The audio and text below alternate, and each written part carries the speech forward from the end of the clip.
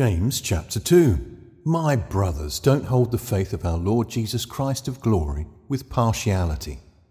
For if a man with a gold ring in fine clothing comes into your synagogue, and a poor man in filthy clothing also comes in, and you pay special attention to him who wears the fine clothing and say, "Sit here in a good place," and you tell the poor man, "Stand here," or "Sit by my footstool," haven't you shown partiality among yourselves and become judges with evil thoughts? Listen, my beloved brothers, didn't God choose those who are poor in this world to be rich in faith and heirs of the kingdom which he promised to those who love him? But you have dishonoured the poor man. Don't the rich oppress you and personally drag you before the courts? Don't they blaspheme the honourable name by which you are called? However, if you fulfil the royal law according to the Scripture, you shall love your neighbour as yourself, you do well.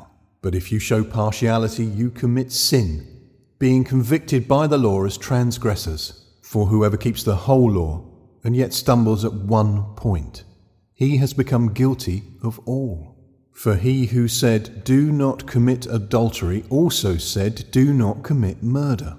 Now, if you do not commit adultery, but murder, you have become a transgressor of the law. So speak, and so do, as men who are to be judged by a law of freedom. For judgment is without mercy to him who has shown no mercy. Mercy triumphs over judgment.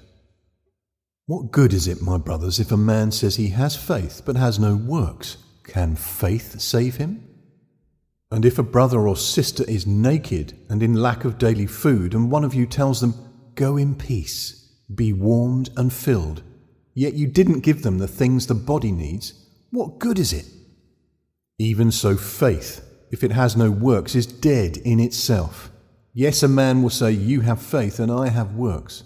Show me your faith without works, and I will show you my faith by my works. You believe that God is one. You do well. The demons also believe and shudder.